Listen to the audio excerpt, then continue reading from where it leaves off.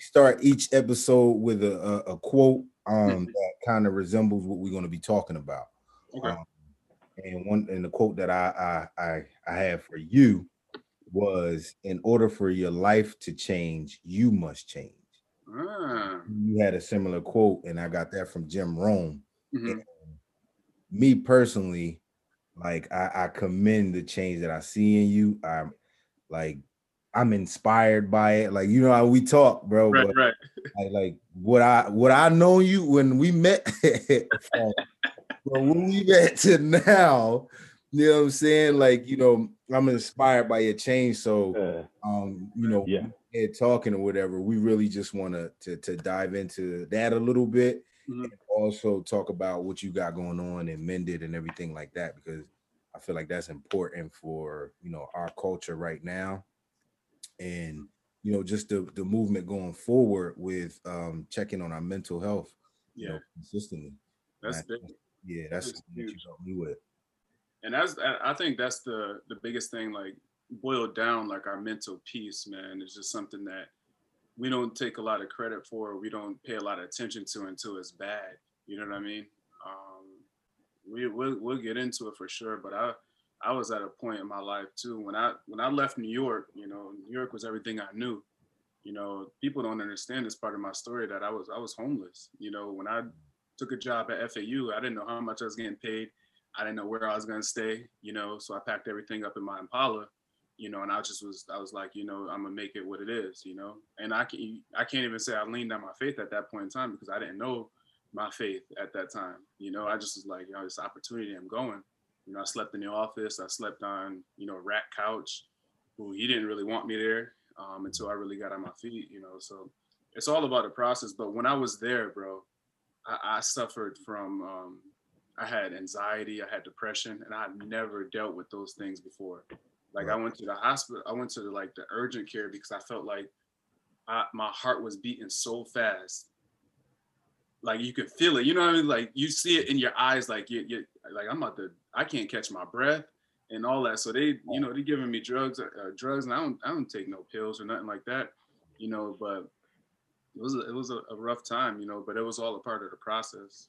Yeah. That's one of the things that we have to understand as part of the process. First, let's introduce this man, this great man right here. Um, Ed and I know him as Moose. Um, but to the world, he's Pastor Stephen Gage. Everybody Yes, clap for Stephen Gage. Steph. All right, this is a great man of God, a great man of faith. He's been my spiritual coach, my spiritual mentor, marriage mentor, husband, whatever you want to call it. Man. This dude came in my life at a great point, Mhm. where I definitely needed him. Um, I'm not going to talk about everything that he's doing. I'm gonna let him say that himself. Right, right. Pastor Gage, take the floor, man. Tell us what you've been up to. Yeah, that's what's up, man. First of all, thank y'all, man, for having me. My boys right here. Y'all Yeah. remember, was it parking systems running big? Oh, Get those cars. tell everybody about that a little bit, Moose. Oh man, please. Oh boy. Oh man. But yeah, it's an honor, it's a privilege, man, and I love what y'all stand for. Little did y'all know, like when we interacted, when we grew up, when we was in college, like you guys were one of the people that I looked to, like because I felt like y'all had it together, y'all had it together. So like I said, like I'm honored and I'm privileged to be able to speak to with y'all, and I'm just encouraged, whoever it may be. Right. But like Dom said, I'm a pastor.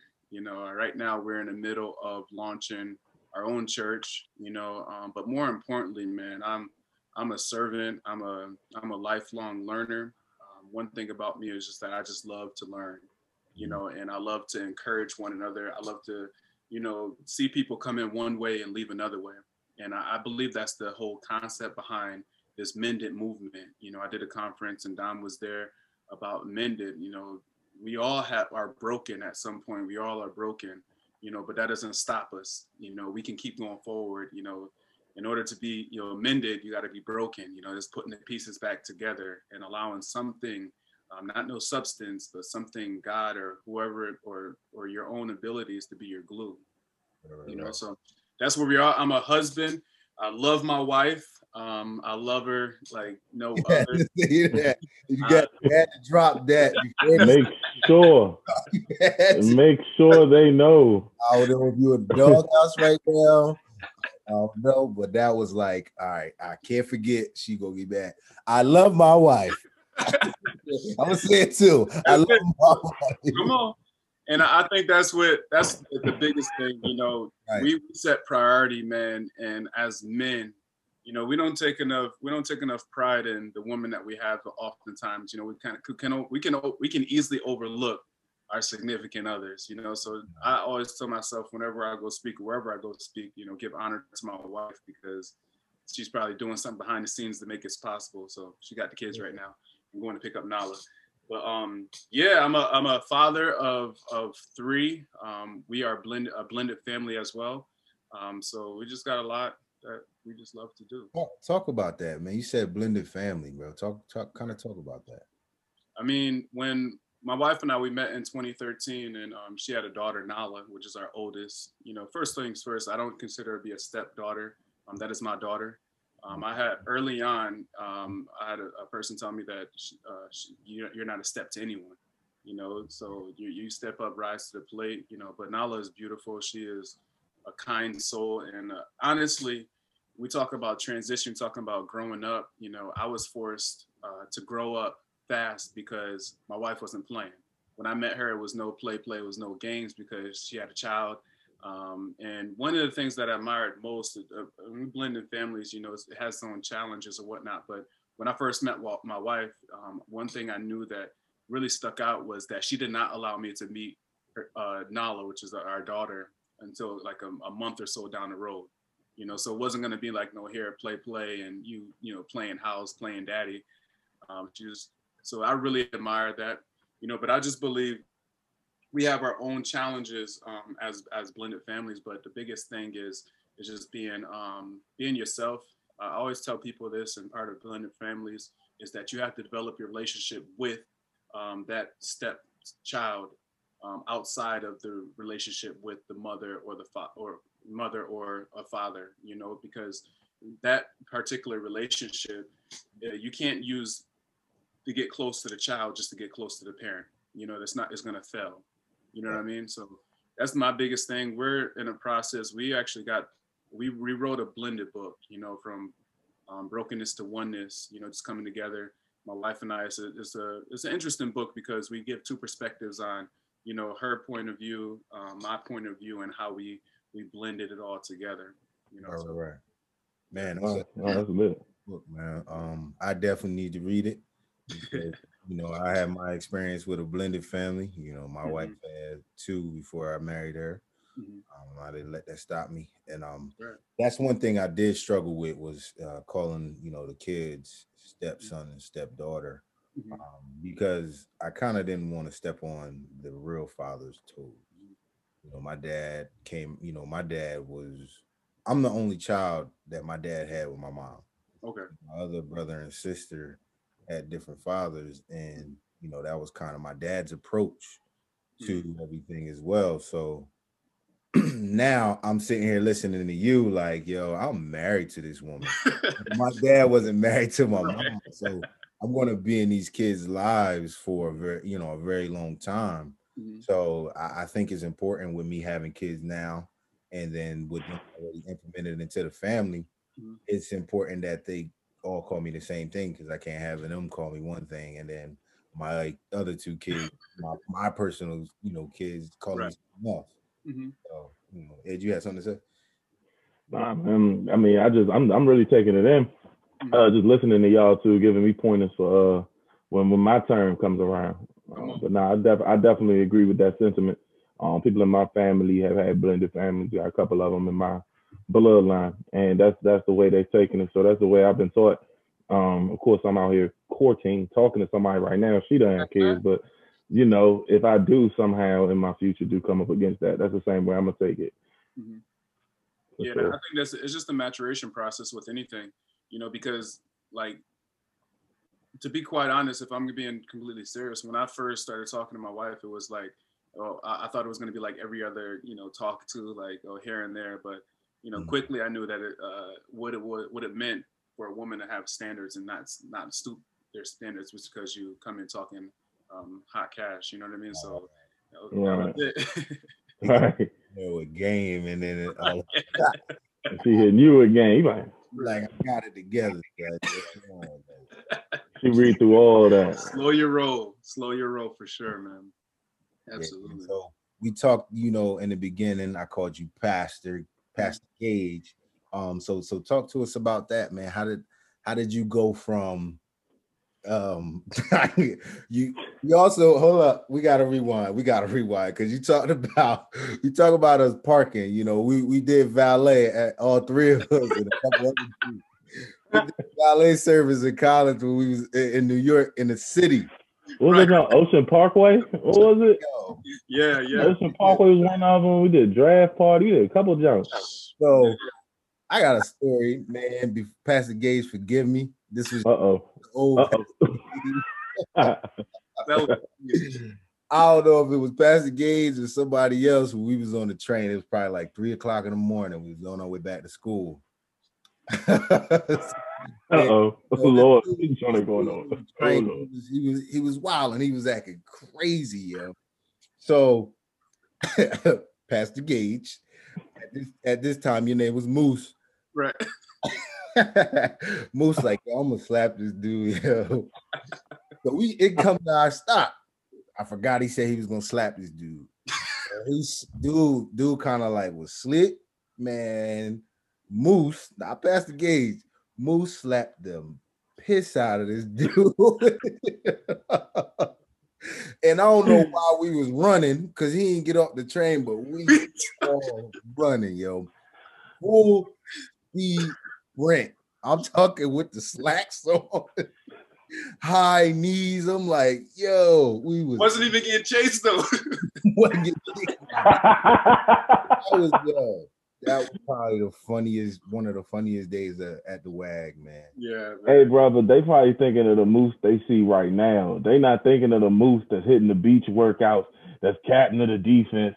Second, man, what? Dog, that Moose slapping somebody, Slim? Bruh. I want to say somebody, I don't know who. Probably French. It was French, right? It was definitely probably French. If it was French, if it wasn't French, it was Fox. One of them two. I think they scraped up like an expensive car. Yeah. French. and put dirt on the side.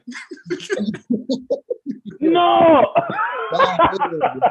Scraped up the whole side of the car. Because French was playing, he was like, and that thing was like, because we in a tight New York City garage. Right. He called us all to the garage, like, yo, just come here real quick. And I was like, but we had remember that clause, if they drive off, then you good. You good. Right. Put a little dirt on it, they ain't even see it. He stood in front of it. You open the door and you stand like, yeah. Uh-huh. He macked that thing up though. Rambo, man. That was some fun moments, man. Yeah, nobody will ever believe we was valeting in college, bro. That's a boy. We used to be hustling too. You'll get that car 3 blocks away. Give us 30 cents. Like, time out. Low key was an extra workout, Slim, because we all had workouts that morning. So that wasn't nothing. Man, so that's a tremendous transition, man. You playing football, you partying and doing your thing. You're a typical athlete, young athlete in college, man. And right. It was different. You know what I'm saying? It was different. So how do you go from smacking somebody on the train to Pastor Gage, man? Like, and it's real. It's not fake. You know what I'm saying? Nah. That's the one thing I love about Moose is real. That was one of the first things I said to him. I was like, man, I admire what you have going on because it's real. It's not fake. So tell us about that transition, man. I think one of the things is that the transition was definitely, I mean, for someone outside looking in, looked like it happened overnight. Right. But it was a point where when I came down to Florida, and my wife actually introduced me to the Lord. You know, I was, you know, coaching at FAU, and I was just like, you know, like I said, I was dealing with some heavy stuff. Like I was having anxiety attacks. I never knew what they were. I was battling depression. You know, waking up at what 5 a.m. going into the office when it's dark, and coming out at midnight to do it all over again 7 days a week was playing with my mental, was killing me. You know, and I didn't even care for the people I worked with. You know, I seen some things on the job there that was like, yeah, I'm good on college coaching. You know, but right. within that time, I think that God, he has a way of ordering our steps. You know, he puts us into interaction with people, and he has a way of using like just your path of blessing. You know, sometimes we forsake our path, or we want to get off the path that he has us on because it's a little challenging. And the way I grew up, man, I had no quit in me. I know, like, y'all, we played together. Y'all know that I don't quit. You know, I don't care how big you is, how small you is. I can't quit. You know, and that was birthed in me from a young age, you know, not having my mom around because she was heavily addicted to drugs. You know, I just knew I had to get out of Syracuse. You know, I knew I had to fight to get out of Syracuse, and that's what I did. You know, so when I came down to Florida, of course it was hard, but I knew one thing for sure was that I wasn't going back to Syracuse. You know, so just when I was led to Christ, everything seemed to make sense at that point. You know, I knew I loved to encourage people. I knew I loved to build people up, and that was all the things I was able to do. So I gave my life to Christ. I think it was like October 2013. And since that day, man, it was just like, you know, I had my struggles here. Don't get me wrong. Like I was, you know, I smoked weed, I drank, you know, I was promiscuous, all of those things. And I can say to you right now that since 2013, I have not drank, I have not smoked, I have not, what? Man, applause for that. Yeah, bro. Yeah. And you know, that was it's January 13th, 2021. I have not drank. I have not smoked. Yeah. And you think, you know, where we've been, like in the dorms where there ain't much to do. So what do? We pour it up. All the above. Exactly. You know, so it was like, I just knew I needed to make a change. And like the quote that you said, and one of the quotes that I live by is like, things change when things change. You know, just think about that. You know, so I was a firm believer in that. And I knew, like, I was all in. I was desperate. And I think that's where change can happen, when we become desperate. I was desperate for a change. I did not want to go back to Syria. I didn't want to be another statistic. But I really wanted change. I was hungry. You know, I was hungry. And it was just the transition from that, from like the playing into the pastoralship was hard, but I knew I knew what I was doing, or per se, or I knew where I was going, because the second that clock hit 0 when we ended our season, my senior year at Sacred Heart, my cleats was off. I was done. I knew I wasn't going to train. I wasn't going to try. I knew right then and there I had 0 left in the tank. Right. I needed to turn the page. So that's it.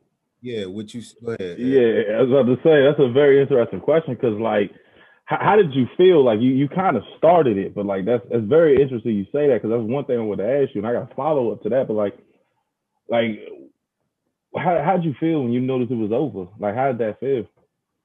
So when going into the game, just take you through, I had ligament damage in both my ankles. Like, people don't know this. You know, both of my ankles were taped up heavily, and I was taking shots before the game to just get through the game, my senior year. You know, and I was like, listen, this is gonna be my last game. You know, and I knew I did, because I left everything literally on the field. You know, I left everything. I sacrificed summers. I sacrificed, you know, my body, you know, just everything that I wanted to accomplish. I accomplished them, you know, so it was nothing left for me to prove. I didn't have to prove anything to myself, prove anything to my parents or anything like that. I just knew, like, I was done. I was good, you know?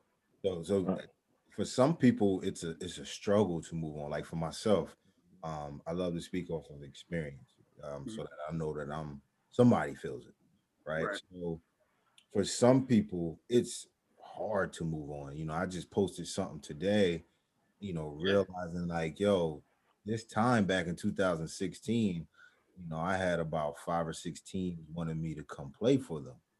And I had a choice to take the money and the chance of going to a brand new organization or Right. stay with the team that I've been with for 2 years on, on the practice squad. They know me. They saw my progression and they appreciate, how I played the game.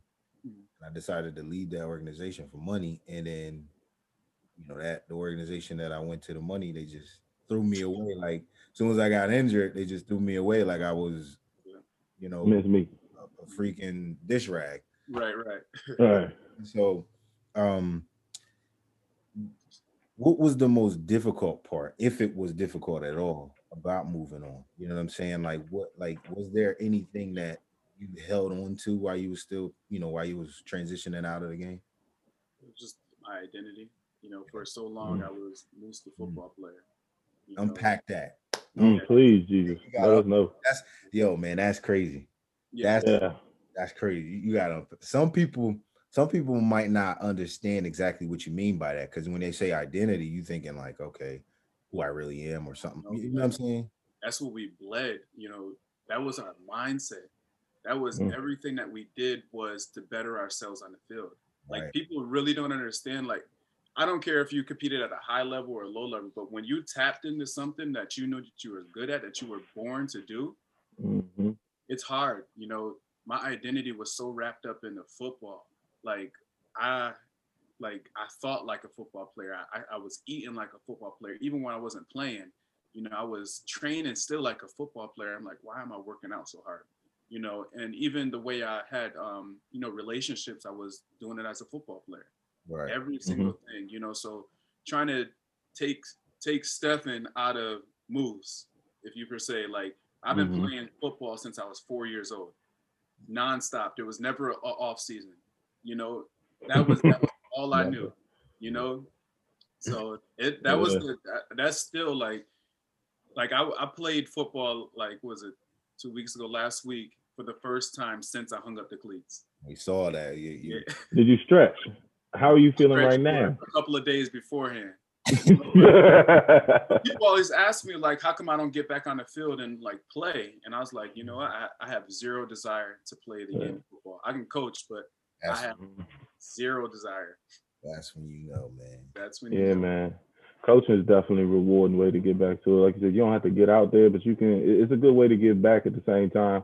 You know what I mean? Some of the stuff that we may not have been told at their age, you can go ahead and give it to them. You can only take the horse to the water, but the way I see it, at least I get to reach back. Give them some pointers. Like I had to tell some cats yesterday.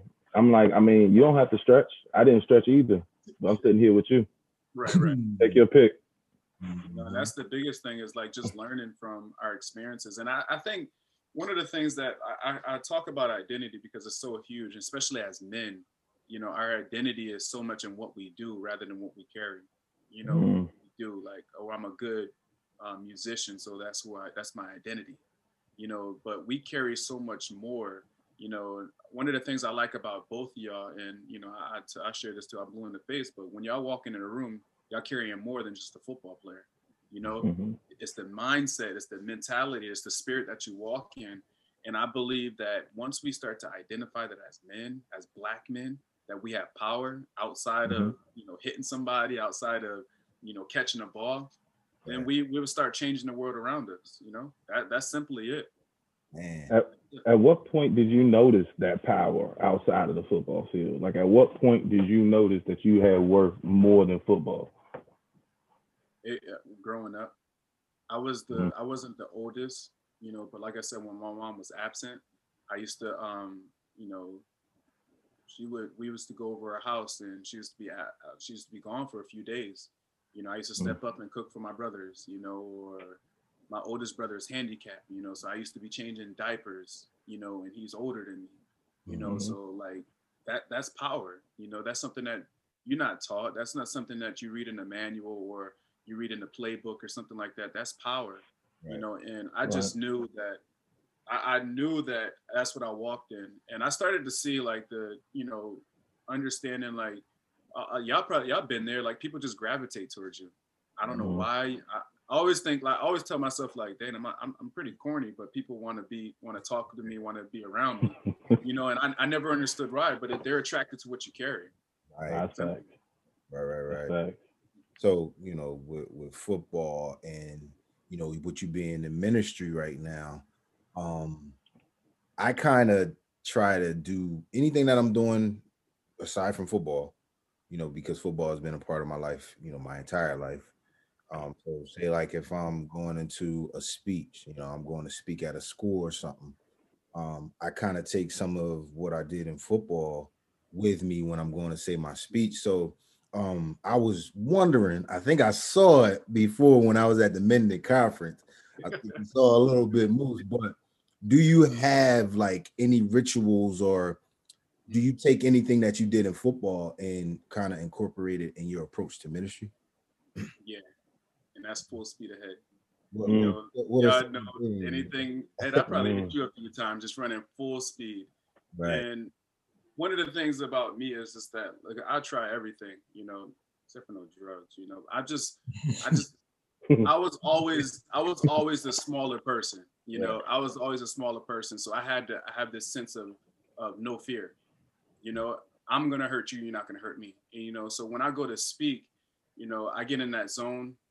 First and foremost, when I was playing, people don't understand this, but when I was playing, I used to listen to all R&B music right before the game.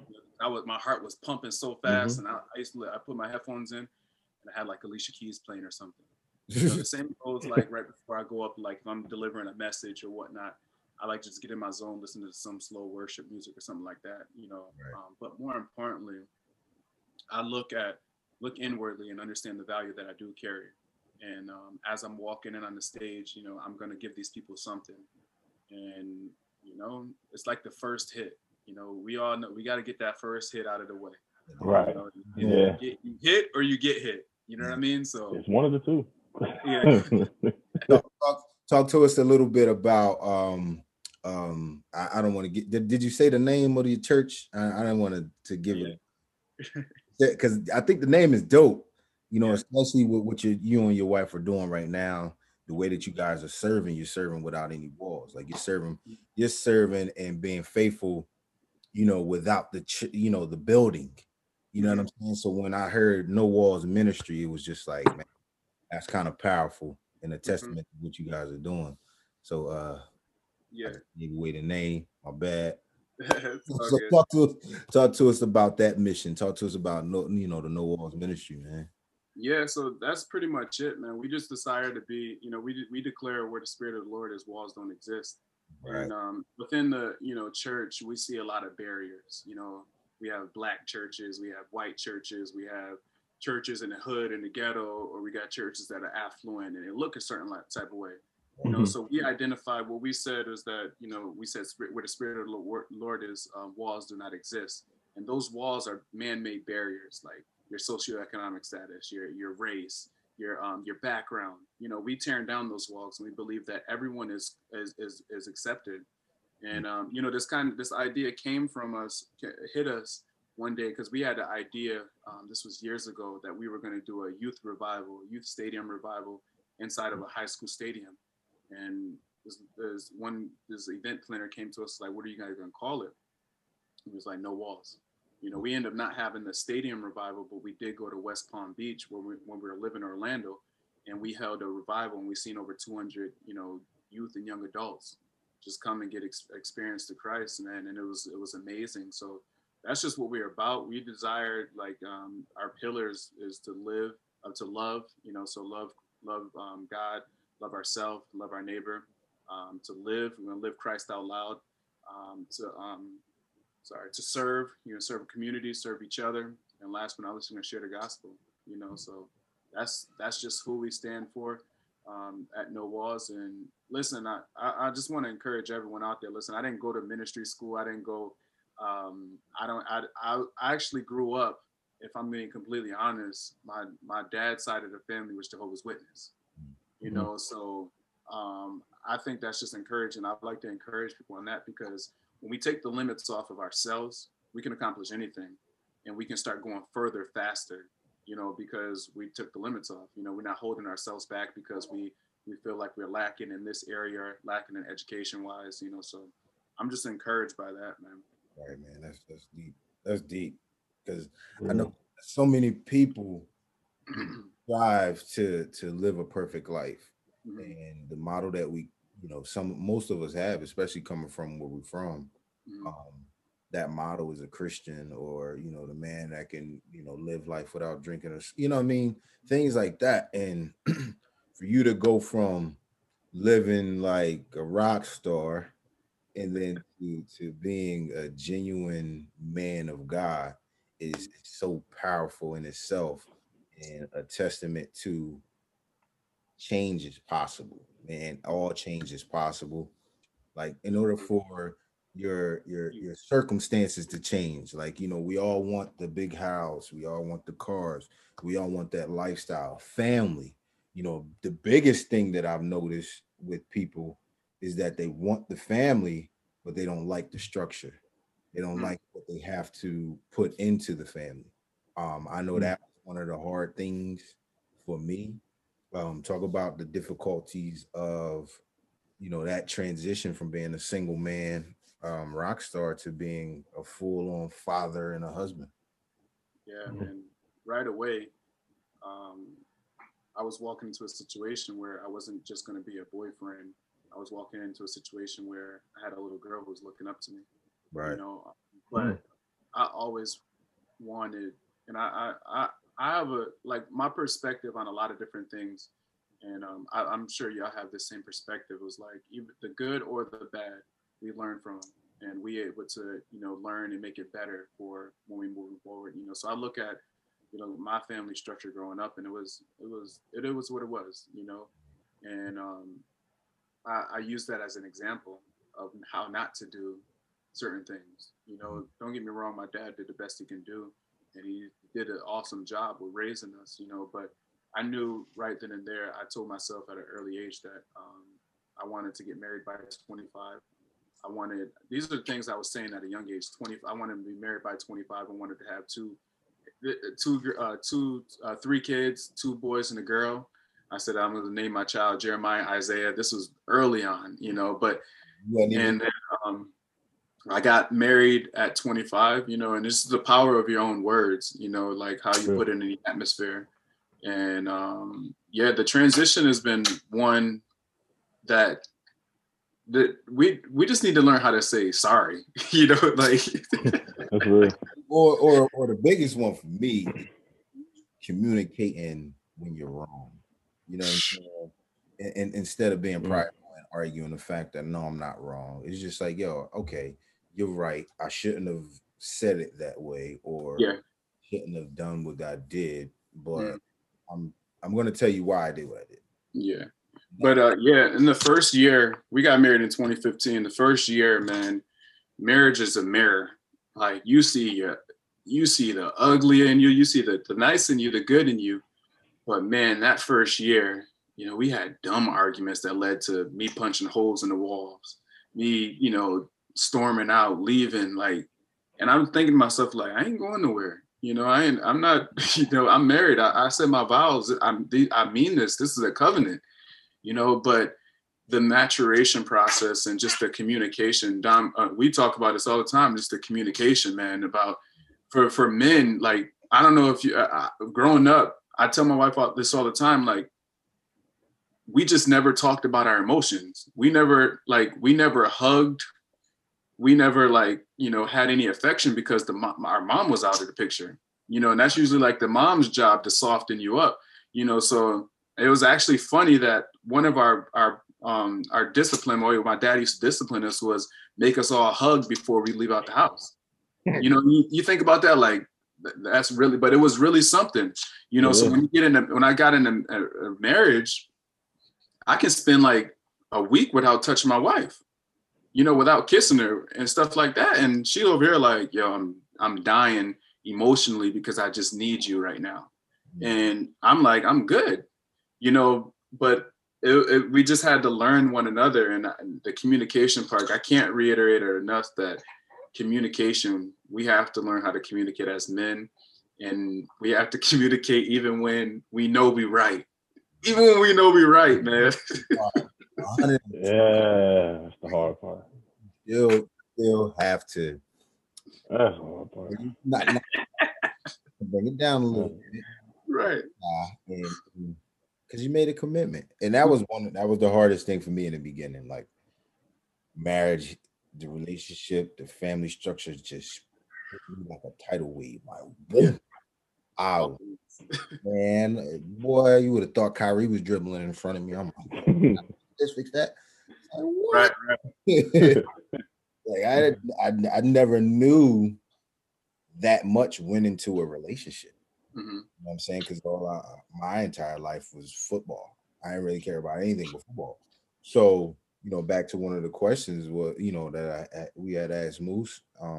I kind of took what I did in football and put it in my relationship. Mm-hmm. Team first. You know what I'm saying? So what I got to do in order for us to win a championship? Because at the end of the day, we're trying to build an empire as a family. And we the coaches. You know what I'm saying? We the owners of the team, we the coaches, and we the players. That's so right. That's real. Together, so we got to make sure our team is tight. Yeah. It took me some time to really realize that, and with the help of Pastor Gage here, Yeah, I think Ed, wife really opened my eyes to some things that I wasn't noticing. And as a single man, Ed, or someone who's courting, I think the biggest thing too is, of course, the communication part. Mm-hmm. But understand that you're in it for the long haul. This ain't a play where like I'm gonna get mad. You said through it all. And I had I was a runner at first. I hated correction. I hated being told that I was wrong or doing something incorrect, because all my life, this is the part where you're still separating your identity. Mm-hmm. All my life, I was good. I was good. Mm-hmm. I was good at football, good at athletics. And then when I get into marriage, I'm like, what you mean you ain't like the way I clean that dish? I worked hard on that. It's like, so that's just the open part about it. And like Dom said, there's some characteristics that you can carry the rest of your life. When you want to know your opponent, what are you doing? You're watching film on them, So I begin to watch my wife. Like I used to watch how she just conduct herself, and I'd be like, all right, I can do that. I can do that a little easier. Well, how she want that clean? Okay, I just see how she clean that, and it'll help you out, man. Yeah. What? Okay. So since Ed's the single guy who's courting, what advice would you give him on finding the one? Or let's answer this question. Is there such thing as the one? I think, and my answer may vary from a lot of other people, and people may not like my answer. I believe that there is a one, but that one can be developed out of not the one. Because I never had, I'm gonna just be completely upfront with y'all. I didn't think that I would be married to someone with a child, beforehand.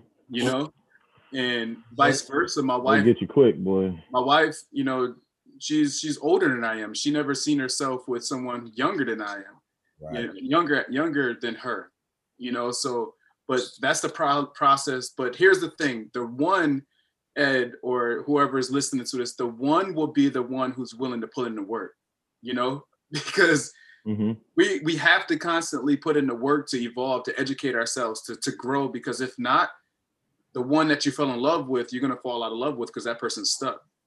Right. Don't blame. Yeah. No, that's real. I think because both of y'all said, like, even though I'm not in a relationship, that's also because I've chosen. There's a couple of people along the way in which I could have put a ring on their finger and I didn't, but I knew I myself had some things I had to work on and I had to heal. And so I don't want to bring that to somebody else's life. But now that I am looking, I agree. I don't think that there's one person. I just believe that as long as two people of the same mindset try to achieve one goal, you win. I mean, we've all played football. We've all been on championship teams at some point. When you win the championship, it's a lot of times it's not because you necessarily had the best players. You might have some of the best players, but a lot of time it's because your L's, that number 11 that should be somebody's not even on somebody's team, they bought into the program and they did what they were supposed to do, and then that's why you win. Yeah. That's good. Absolutely. That's one of the biggest things you just said is you needed to focus on yourself. Yeah, man. I had to grow up. Y'all both know I had to grow up. Know yourself before you get into it, because if Yes. you know yourself now, you're gonna learn in every marriage. Whew. Mirror. That's legal. That's Yeah, a like, religious and a you're legal gonna hide bond. the things he's gonna hide, those things will poke his head up, Mhm. and it's gonna be ugly. It is gonna be ugly. And it, you knowing yourself allows Mm-hmm. you to know what you want in a significant other and somebody, a life partner. That's what I look at it as. Mhm. Once you learned yourself, you're gonna know, like, okay, well, I want this, and this in a woman. And she may not have it Mm-hmm. at that particular point in time, but she'll learn your love language. Right. Have to develop some of the things that you desire in a woman. Yeah. Nah, facts. That's That's big, facts. Don, but the love language, man, and I'm a firm believer to stand by it. That's the key. Oh, You know what I mean? Got to know the love language. women gonna love this one now. They gonna love this episode. Nah, they might not like this one because not all the love Right. languages are the ones they want to speak all the time. Yeah, man. But be honest with yourself more than anything. Yeah. If you're not ready, just don't do it. You know what I'm saying? Yeah, that's 1,000. How much you love that woman, or how much her or her family may give you an ultimatum. If you're not ready, don't do it. You know what I mean? And if That's real. you're in a relationship because you're not ready, then accept it. All right, but don't let no outside pressure into getting married, because this is a real thing, bro. Like, Absolutely. I've been that type of person my entire life where I'm like, yo, when I get married, marriage is serious, But when I got married, it was just like, yeah, a whole different ballgame. What's going on in here? I don't think I want. I ain't gonna lie to you. My first year, I was like, I don't think this is for me. I don't think it's for me. I mean, everything was just like, yo, I don't like this. I don't like this. It's uncomfortable. And like the crazy part is like, and we can be real candid about this, was, we talk about that, that process. We talk about the process from, 2013 to when I gave my life to Christ, to the transition to where I'm at right now. But when we got married in 2015, we abstained from sex. We didn't have sex, until marriage. And, all while I was engaged and stuff, I was ready to tear some stuff up. You know what I mean? I was ready. I was ready. And then when I got married, bro, check this out. When I got married, I wasn't functioning. And I'm looking at myself like, hold on. You don't use yourself pep talks like, yo, hello, what's going on here? But isn't that just shut up shop? Yeah. But it's just like with anything, like they want to dangle the prize out before you, like, oh, test drive this before you put a ring on it. And once you get into marriage, you're like the enemy is trying to mess with y'all, kind of cause division, especially intimacy wise, So I tell everybody that just to understand, like, man, this marriage is a battle. People don't want to see you married. They don't. Yeah. So. But y'all both seem happy in y'all marriages, though. I must say that, man. Like, to see the joy with you holding the baby, Dom, you already know I've been up there plenty of times with the little one, man. Like, y'all look like y'all wouldn't trade it in for the world. And that's what I be trying to tell, because you already know the single man, all I hear, hey, man, wait, take your time, wait. But I'm like, if you keep it a stack, man, at 30, that's kind of where you want to be. I mean, I'm not just doing it on anybody, so I'm taking my time, best believe me. But when I find the right person, I'm sure it's gonna be lovely. This is an exercise that I did, right? I wrote down the top 10 qualities that I wanted in a woman. You know what I'm saying? Like the top 10. If she ain't have 8 of the 10, then we couldn't have a conversation further. You know what I mean? It was just like, okay, I know I wouldn't want to be with this type of person because they don't possess some of the qualities that I desire in a woman. And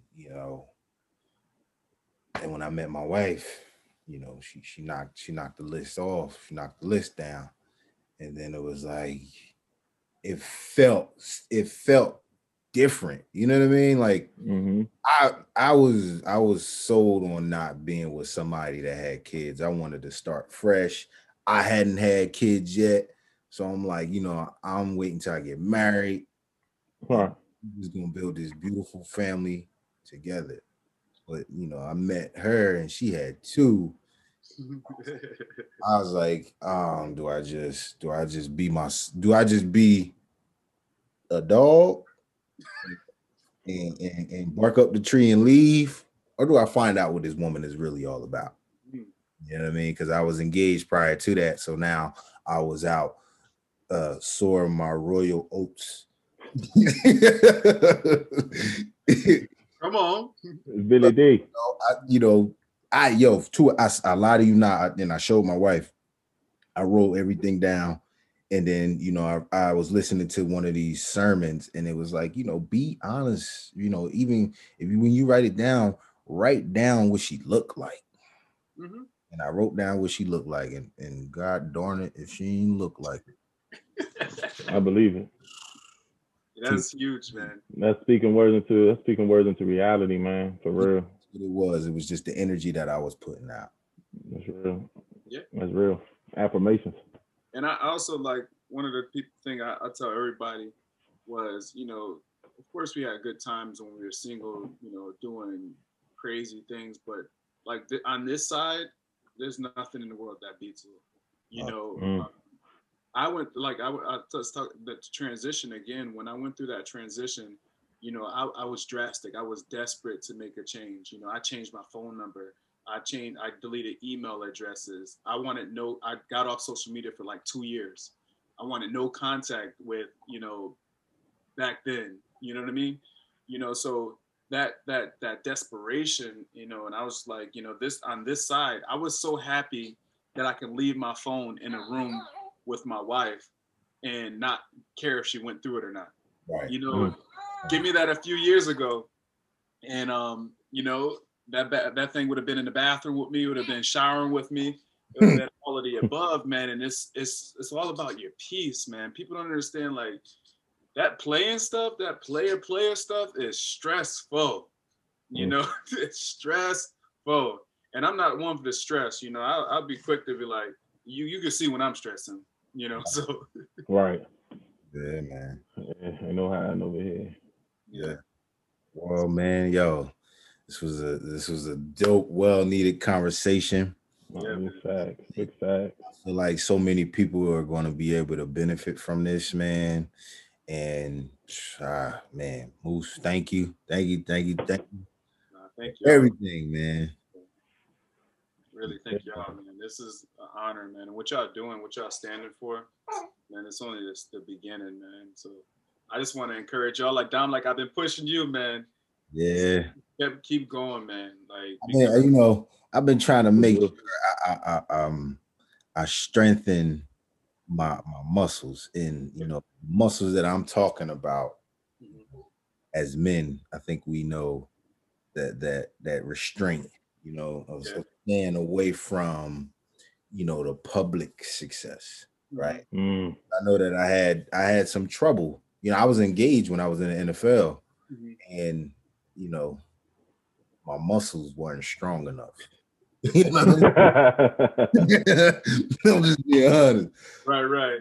My muscles weren't strong enough, and then to I always tell people, if you want to really know if you're who you are, like, view some of the things that you've done from an outside perspective, right? So, like, picture you doing what you did in a movie, and you looking at yourself in the movie, you probably be like, "Man, you big dummy." Right.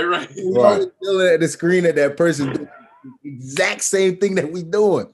Right. So I kind of had that moment where my ex was on a reality TV show, Find Ready to Love.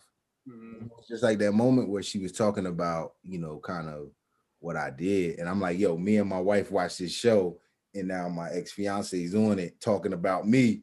And I'm just like, yo, this is embarrassing. It was embarrassing, but it's like, yo, you did it. Right. That mirror.